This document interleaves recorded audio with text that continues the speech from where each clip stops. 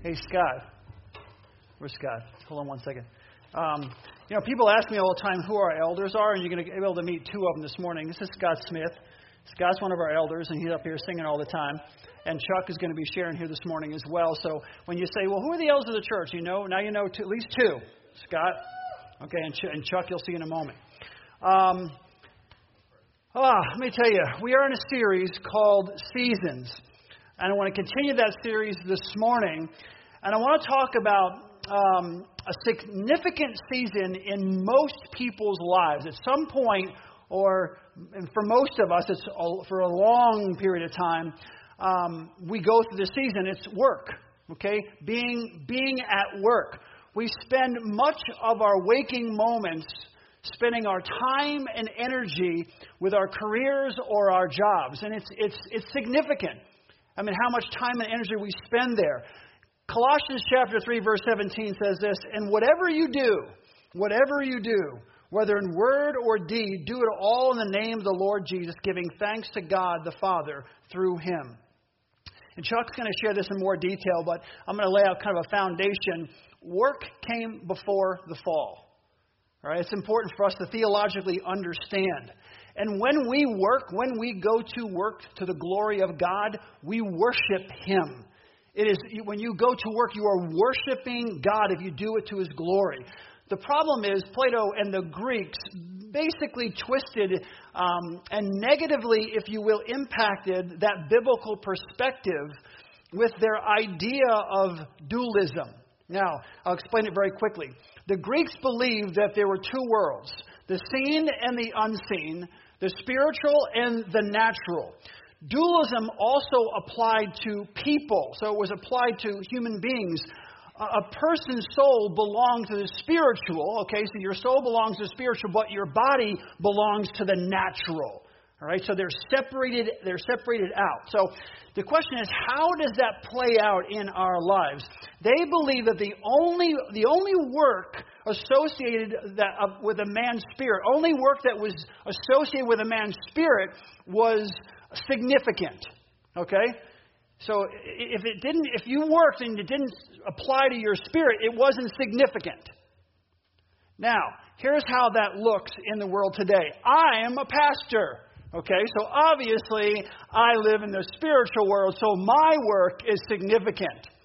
The rest of you bums, okay, we're going to work on Monday morning. Well, I'm sorry, you're not in the spiritual realm. You don't really serve in the spiritual realm, so your work is completely insignificant. It's secular. Whatever else you have, this secular sacred divide. All right, that's how it plays out in the world, which is not a biblical worldview. As Chuck's going to explain in greater detail, a biblical worldview says things are either sacred or they're sinful. So if something's not sinful, then it's right. Say it again. If it's not sinful, it's exactly. Okay, that is a biblical worldview. God created everything. Satan created nothing. So God created it all and said it was good. We had the fall. So Satan created nothing. Satan only corrupts what God has created. So in Colossians chapter 3 and verse 23, it says this, whatever you do, pastor, working at GE, whatever you do, okay, work at it with all of your heart as working unto the Lord and not unto men. So whatever you do, work at it with all of your heart as working unto the Lord and not unto men. Now, one of our other elders, Chuck Prophet, is going to come up and show you how this season of life honestly can be one of the most spiritually significant and rewarding of our entire lives. And as Chuck comes up, I just want to say, honestly, as the senior pastor of the church, it's guys like Chuck and the other elders that we have. It's one of the reasons our church is so healthy, because they are engaged in the church. They don't just sit in their ivory towers and make decisions and, pour down edicts and things like that. They are actually engaged in the ministry of the church and making an impact on this church and around the country. So, Chuck, thanks so much for coming and sharing. Appreciate it. Good morning. I don't have an ivory tower. I like to think of myself when it comes to my work as a marketplace missionary, cleverly disguised as a business consultant and a nonprofit leader. Over the years, as somebody who came to Christ as an adult, I have learned how hard it is, but how significant it is to integrate faith with work. And this morning, my goal is to share some war stories with you from the trenches, things that I have learned through trial and error, experiences I've had, and hopefully, as I share some of these, that they will relate to you and there'll be some things that you can take away for your work life on Monday morning. Before we begin, let me lift up a prayer. Father, thank you so much that we're here on Sunday talking about Monday, to recognize that our faith should inform all of our lives, including our lives at work. And I recognize, Father, as we've all gathered here this morning, we come from a lot of different workplaces and a lot of different work conditions. Some of us may be here loving our work, and some may be here hating our work, and some may be here without any work. Lord, I just pray that you would meet every single person spiritually, whatever their situation at work, so that they can sense your presence, find opportunity through you, and go after it with the conviction and the encouragement that you're right by their side every step of the way at work. We lift up these prayers in Jesus' name. Amen. Perhaps unlike many of you, I didn't grow up in the church. I grew up in a very scenic but secular household in Boulder, Colorado. This is a photo of me and my sister. I was 7 in this picture. She was 4. We were actually in Europe at the time. But I spent a lot of time outdoors, and that was just part of my life. We were in what today I would describe as God's creation, but God wasn't a topic of conversation in my family when I was growing up. So it wasn't until I got to college years later at Harvard University in Cambridge, Massachusetts, the other end of the country, that suddenly I started walking into this thing we call faith or religion or spirituality. Harvard was an incredibly cosmopolitan place, and I met people there from all the faith traditions of the world. They were Christians in some cases, but also Buddhists and atheists and agnostics and Baha'i, you name it. And as I got to know them and spend time with them, they would share what today I describe as their faith testimonies with me. Now, I didn't have a term for that. I was just learning about their lives. I was fascinated because so many of these people had found God's truth. Their truths were contradictory, and truth doesn't contradict itself. I was intrigued by that. I was curious to look into that or study it. But honestly, it was on the back burner of my life, because what was on the front burner was my emerging career. So I graduate, and I get a job at Procter & Gamble in Cincinnati, Ohio. And that's what brought me out here years ago in 1987. Much to the horror of my parents, 2 English professors who had taken out a second mortgage on their house to send their son to Harvard. They had visions of me going into academia, and instead I moved back to the Midwest, which they had left. I moved into greedy corporate America, and I land at Procter & Gamble, and the company promptly assigns me to work in toilet paper. And I kid you not, about a week after I started my job, my mother calls me, who's always been pretty direct and not all that tactful, and she said, "Chucky, you're flushing your career down the toilet." And I have to confess that about 6 months into my job, I started wondering if, in fact, that is what I had done. My first week, I was assigned to a SWAT team for White Cloud toilet paper. That was short for Sell White Cloud at $2 a 4-roll. And my job for 6 months was to explore how we could charge more money for a toilet paper that was softer and thicker than anybody wanted to pay for. At the end of 6 months, it became evident that we were not going to be able to raise the prices further. And so we did what many companies do, which is to take what's called a sheet count reduction. There's nothing illegal or unethical about doing this, but if you're a consumer, it can be frustrating. It's like some of you this afternoon, you may go home and open up a bag of chips, right? And it looks really full, and you open it up, and 2/3 is air, and the bottom third is the chips. Well, that became my job with toilet paper. So I worked with manufacturing plants across the country. We took 30 sheets off of each roll. We wound the rolls more loosely so the diameter was the same as before the sheet count reduction. Now we took a tiny increase in the thickness or the basis weight of the paper. My job then was to market this as new and improved. New because it had 30 fewer sheets, and improved because it was thicker. Needless to say, I was less than inspired. In fact, I have to be honest with you, I had a midlife crisis at 22. I was just 6 months out of school. I had all these dreams and aspirations for my new career, and now I was experiencing what a career can really be like. I was working at general offices in downtown Cincinnati, and I walked home along Columbia Parkway to my bachelor pad up in Mount Adams, 1031 Celestial Street, close to the Blind Lemon. And I was tempted to go there that night, but I didn't. Instead, I went out on the deck of the little house I was renting, and I was looking out over the Cincinnati skyline. And unlike Colorado's clear creeks and streams, I'm looking down at the Ohio River, which was like this mass of mud, slowly moving downhill. And I thought to myself, in a fit of pique and depression, this is my work life. I'm like going to spend decades at work, and I may be miserable. And I realized in that moment that I had grown up living a storyline that nobody had ever officially taught me, but I'd caught it. That as we grow up, we go to school and we get good grades so we can get a good job, make lots of money, retire comfortably, and die with a lot of toys to pass on. And I was at the part where I had gone to a really good school, and I got really good grades, and I got a really good job, I was making really good money, and I was really miserable, and I had no idea what to do with that. And in that moment of desperation, a still, small voice said to me, as I'm sitting on the deck, Chuck, you need to figure out what fulfillment looks like for you at work, because you're going to be spending decades working. And while you're at it, why don't you figure out the spiritual side of your life, because it might have something to say about the kind of work that you should do. Now, at the time, this was just a conversation with me, myself, and I, but I can look back on it now and I realize this was the Holy Spirit tapping on my heart. I spent the next 10 years researching world religion and philosophy. I went back to all the original source material. I read the Quran, the Bhagavad Gita, the Dhammapada, the Torah, the New Testament.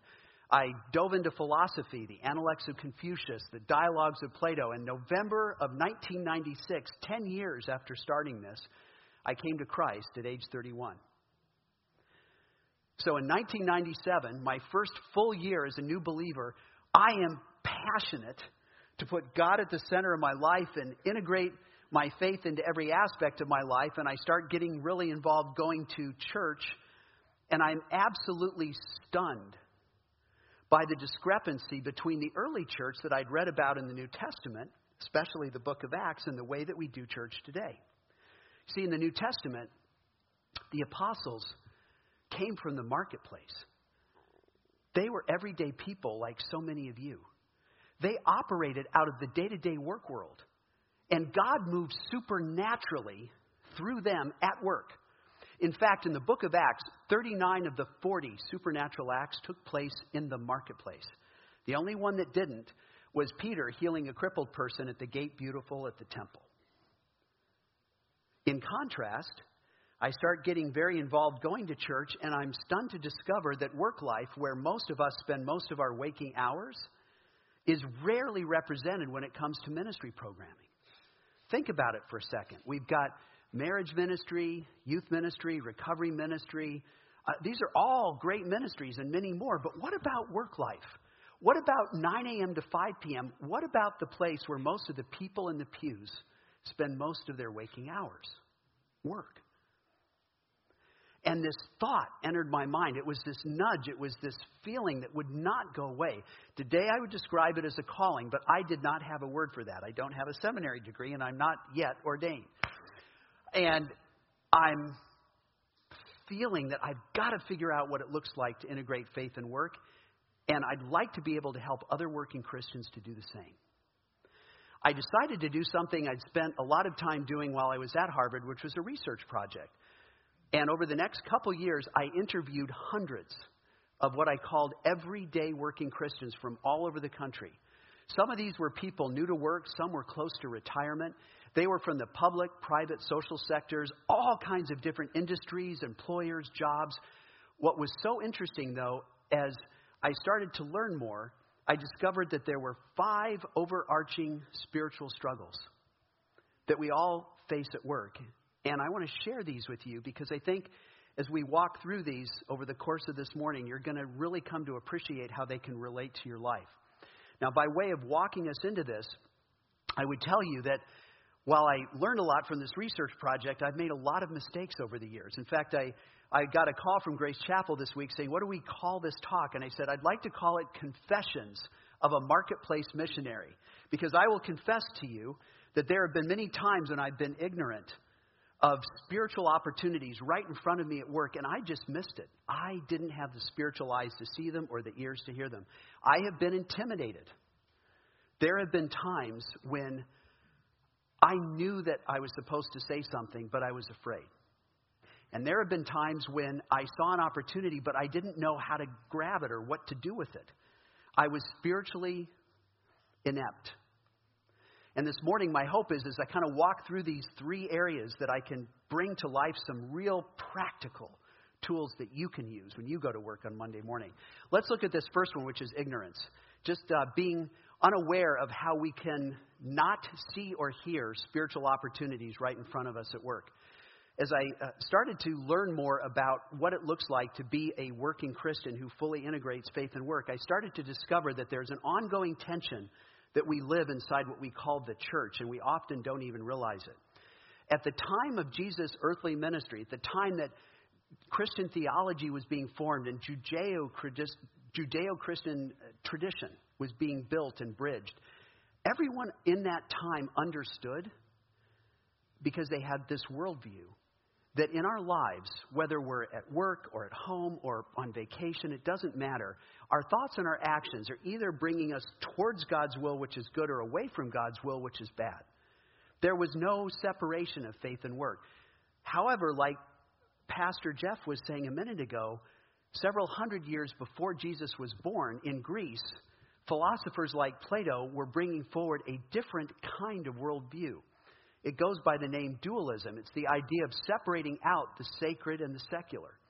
The sacred things of the world were the spiritual rather than the natural. They were typically transcendent and immaterial. They were important. In fact, they were of ultimate importance. But they were out of reach for most everyday people. And then there was the secular side of life, which is just everyday stuff.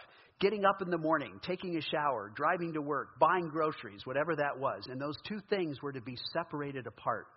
These are radically different worldviews. And the hard truth is that this sacred secular divide is so ingrained in us as Christians that we go to work typically on a subconscious level, separating out our faith from our work. And it's not just us as everyday working Christians who wrestle with this. It's the church itself. In 325 AD, at the Council of Nicaea, this is when the Roman Empire under Constantine officially adopted Christianity as the religion of the state. And at that time, the emperor made a decision to separate out or distinguish between the clergy and the laity. So the clergy were the spiritual people who were to pursue the deeper, higher insights and understanding of life. And the laity were the everyday people like us whose job was to create financial resourcing to support the clergy. And as the centuries have passed, that distinction has just grown more and more entrenched. And the ultimate irony, it is not biblical theology, it is philosophy. And yet it permeates us, both in the local church side and the everyday working Christian side. The big thing here, the takeaway for all of you, is to be conscious of the fact that, as Pastor Jeff loves to say, anything that isn't sinful is sacred. There is no secular. That we need to embrace work as a form of worship. And we'll talk more about that in a minute. So ignorance, being ignorant of these dynamics that are under the surface, but they affect all of us. The second area that I gave you as a confession is intimidation, just being intimidated. You know, it's not hard to realize how hard it is to express faith at work. I remember back in my P&G days, I had a friend of mine, while I was sort of just starting to explore spiritually, he had come to Christ, and he was a passionate new believer. And back in those days, inboxes weren't like the email variety. These were like physical inboxes. They were boxes. And so he took Bible tracts, and he put one in each inbox all across the 4th floor of general offices. and my friend vanished. And about a week after he did, I went to HR and I said, where's my friend? And they said, well, we fired him. He was proselytizing at work, and that violates company policy. And I would wager that many of you have experienced that dynamic too. It's interesting that the early church was also dealing with this. If we stop and think about it, the church started out with 120 believers in an upper room. How did they grow to become half the adult population of the Roman Empire within 350 years? How did that happen? Well, in Scripture, it says it's because they earned the favor of the people. And just briefly, to help you recognize how they did it and how you can start to do it, if you go to Luke chapter 10, where Jesus is sending out the 70 disciples in work teams of 2 to go to surrounding towns and villages and share the good news of Christ, he gives a 4-step process. It's really a prescription for earning the favor of the people by integrating faith and work in a very strategic way. Our job is first, as we go to work, to bless people, to just give a warm greeting, to be friendly. Second, to fellowship with them. If they respond and they return the warmth, we should hang out with them, get to know them, take them out to lunch, whatever. The third step is to minister to felt needs. It doesn't have to be something they're struggling with at work. It might be something at home, but you learn about it at work. When we come alongside them and we help them, we bring a solution to their problem, they become grateful, and we earn the credibility to speak. And when they ask, then we can proclaim Christ as the reason for our motivation. To bless, to fellowship, to minister, to proclaim. This is a way, a practical way, one step at a time, to earn the favor of the people around us at work and navigate around the things that intimidate us. That brings us to this third area of confession, right? Ignorance, intimidation, and now the ill-equipped part. This is where this research project comes into play. I want to talk about these 5 struggles and the spiritual solutions that go with them from the research that I did. The first one, which we've touched on, is the struggle of sacred versus secular. Will we view work as one aspect of an integrated life of faith or a separate space where God is not present? The solution here is to embrace work as worship, just like we've talked about this morning. Some of you may not know this, but in the Old Testament, the Hebrew word avodah means both work and worship synonymously. To the Hebrew people and to Jesus and to the disciples who became the apostles and for the early church, work was intrinsically worship. There was absolutely no dichotomy. There was absolutely no separation. So we need to accept the premise that work is a form of worship. The second struggle is calling versus career.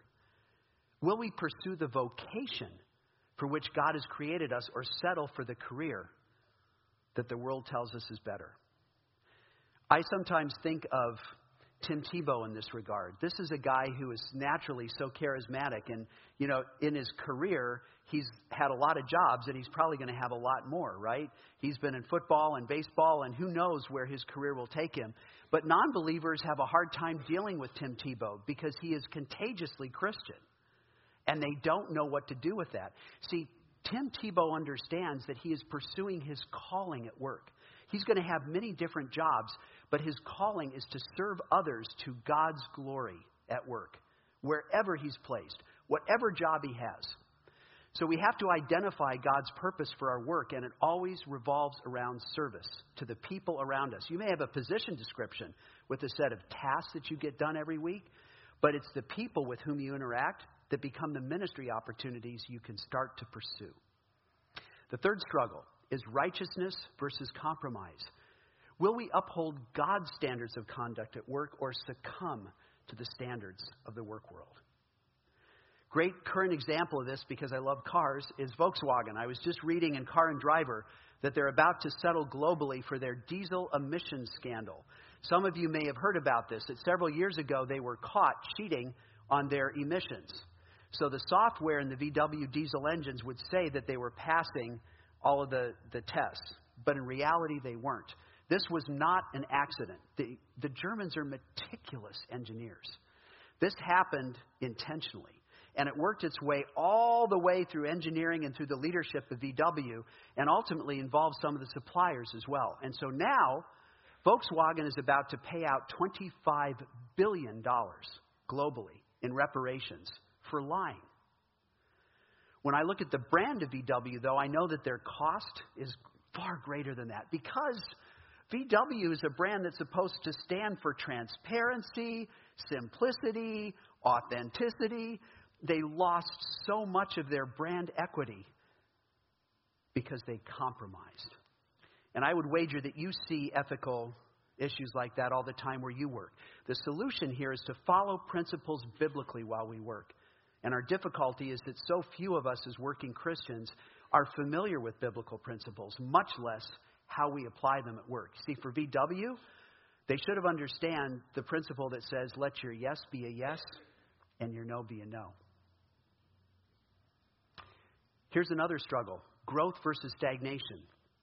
Will we view work as one of the most important arenas for spiritual formation, or just a place to get a paycheck? Stacy Dose is here in our congregation, and years ago I hired him as a videographer to come with me to northern Kentucky. There's a 53-year-old business executive who was 6 weeks from death of bladder cancer. When we got to his house to make this testimonial video, he was in so much pain that he couldn't stand or sit. So he's squatting in front of a sofa, talking about how he'd gone to church all his life, but it was actually a set of Christian marketplace leaders who came around him in the work world who led him to the Lord, so that he understood the idea of a relationship with Christ and surrendering his life. And as a result of this, in this video testimony, he's basically saying, I'm not afraid of death. I understand that the purpose of the business I lead has not been to make money. It's to make a difference in the community. And we were watching him share in this video, and it was a life transformed because we were able to build into him through the workplace. What this looks like is intentional development. Think about a Paul and a Timothy. We talk about that a lot, right? A Paul disciples a Timothy, who eventually becomes a Paul and disciples another Timothy. What does that look like for you at work? Do you even know the other people around you at work who might be believers? Maybe somebody that you can build into, or somebody else who can build into you. What does it look like for us to reach out to the non-believers and earn their favor because of the way that we serve them, always to God's glory? The last struggle: stewardship versus ownership. Will we view the resources of the work world as belonging to God for His purposes, or belonging to us for ours? We're closing in on April 15th, right? I've got a business consultancy at this point. I'm going to be paying taxes to the government because the IRS says that I own the business. The reality is I steward it, because I know in Scripture that it says everything under the sun belongs to God. The cattle on 1,000 hills are the Lord's. I will tell you, owners and stewards make very different decisions. For example, I think about the people right here on our campus in this congregation who have started up businessries, faith-based entrepreneurial ventures. Did you know that in 2017, we were able to release $80,000 in profits out to the least of these? This was ministry funding on a sustaining basis that's going out to widows and orphans. Now, if you were a typical entrepreneur and you made that kind of money, you wouldn't extend it out like that. You would keep it for yourself. That's the difference between an owner and a steward. What we've done with the At Work on Purpose ministry is to gather these choices, these struggles and solutions together into what we call the Choices Profile. It's the profile of a faith-active working Christian. What it looks like every day when you go to work, to choose sacred over secular, to choose calling over career, to choose righteousness over compromise, to choose growth over stagnation, to choose stewardship over ownership. I know that when just one working Christian starts to work that way, it has a significant difference in the place where we work. But just dream with me for a day. What would it be like if a day ever came when all 350,000 working Christians in greater Cincinnati integrated faith and work? It wouldn't just transform the workplace in Cincinnati. It would transform the city of Cincinnati. This is our big picture opportunity. As I finish up here, I just want to encourage you, as you read the Bible going forward, remember to put on the lens of work life. if you stop and think about it, time and again, these climactic moments of biblical history took place in the work world. Things like David and Goliath, or Daniel in the lion's den, Esther as a first lady, Joseph in captivity. I mean, I could go on, but in all these cases, these people were at work. And Scripture speaks to this over and over again. Think about the Great Commission, Matthew 28, 19 and 20, to go and make disciples of all nations, baptizing and teaching them. We will only accomplish that when we include work. What about Ephesians 2:10, that we are God's handiwork, created to do good works which have been prepared in advance for us to do? Where do you think most of those good works are? This is not a trick question. They are at work. Most of our good works are waiting for us at work. What about Colossians 3:23-24, which Pastor Jeff was referencing earlier?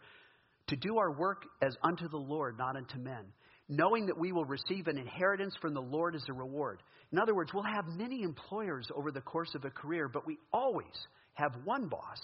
That's God. And we need to work for an audience of one. What about Romans 8:28?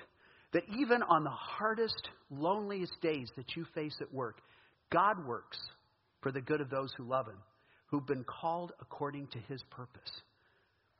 You have been called according to a purpose at work, and God is waiting for you to claim it and to pursue it. Thank you. Good job, man. Good Want me job. to stay up? Sure. Yeah, you can ask me.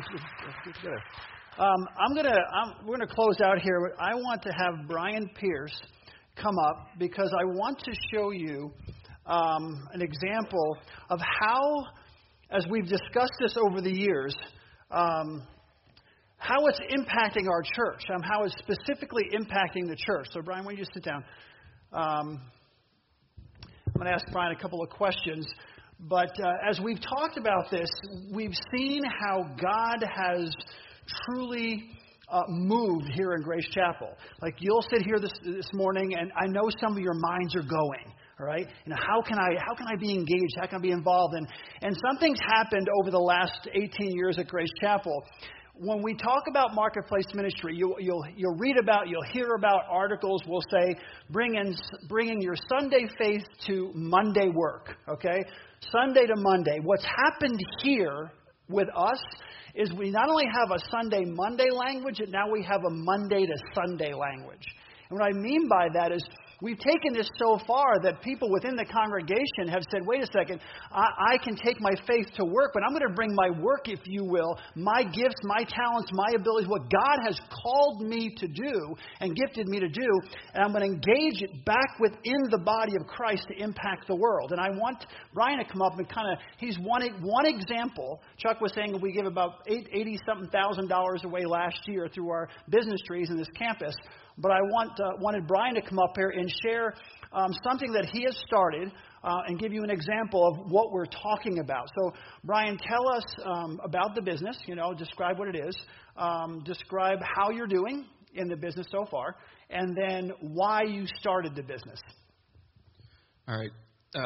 We have a fertilization weed control business. It's called Green Hope.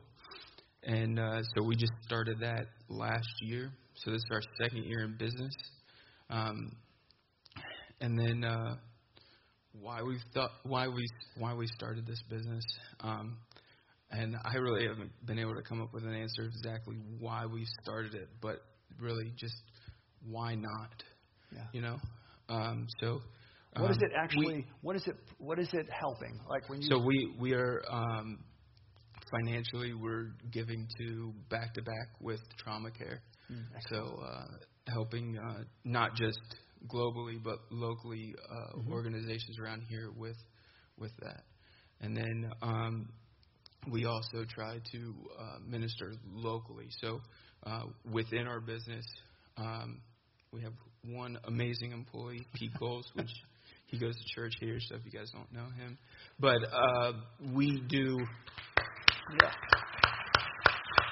So we try to locally invest in in, and he's a part of the youth group here, so we make sure that his schedule fits around the youth group's schedule. Yep. And we make sure he's participating and being able to go to mission trips and retreats and all that type of stuff as well. So tell us what do you do first, and so people understand where this is coming from, and then what does Green Hope do?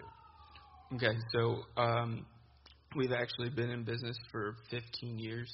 I started cutting grass out of high school, and so as the business has evolved, I actually fell away from the church at a time, and I believe that God then used that to bring me to Grace Chapel, so I could see what it meant to truly integrate my faith with my business, and not just do the Sunday and then go to work on Monday. But so Pierce's landscape, that's exploded. I mean, to the point where you're doing mostly just not residential. It's all commercial. It's all commercial. Yep. And then Adam Wyman with Elements Pro is doing all the residential side of things. So you broke up the residential side. Adam's taking that part of our congregation as well.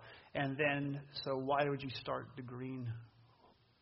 So Green Hope is more or less like a true green chem line company. That's all we do is fertilization and weed control. So we're taking the part of our market and using it solely to as a business to glorify God. That's awesome. That's awesome. Like, you don't have enough to do, right, in your own. Right. Yeah. So, because I want to point this out, these guys are extremely busy, and we're talking about trauma competent care for orphans within Back to Back Ministries. I mean, these kids have been through terrible trauma, and so what we do is we have counselors that come around them, social workers who invest in their lives. Well, you have to pay these social workers. You have to pay these counselors. It takes a lot of resources. So Brian's heart was to start a business that would then help fund those workers who could then invest in the lives of those children. I wanted to bring you up here and let people see that, because I really appreciate the heart that go beyond. I mean, it's so easy to say, hey, I'm just too busy for this. I'll do my business. I'll tithe to the church. You do your thing. But to be able to start another company, another business on the side, if you will, that generates income to impact the lives of children, I wanted him to come up here because that's exactly what Chuck has been talking about, we've been talking about. And we have a lot of examples of that, but I wanted to kind of point one out this morning. So anything else you want to say? Like, give a plug for, hey, if you want I'll say it. You want fertilization or weed, whatever. Here's your guy. It's like rod fishing, right?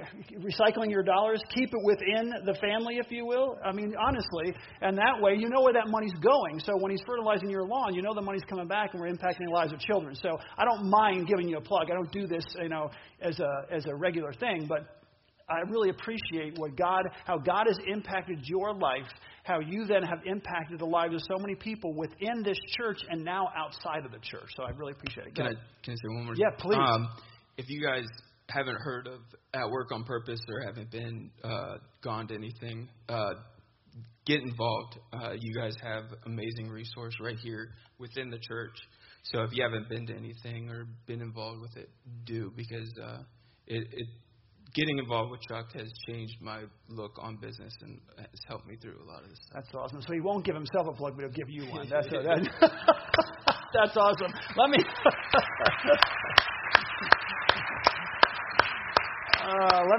close this in a word of prayer.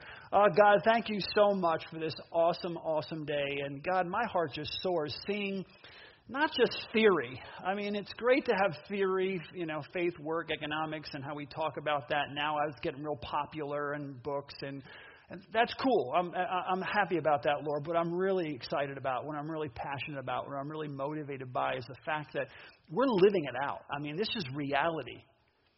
We're actually applying this to our lives, and we're seeing lives transform. So, God, thank you for a church that not only talks, but lives out its faith, truly sacrifices for the needs of others.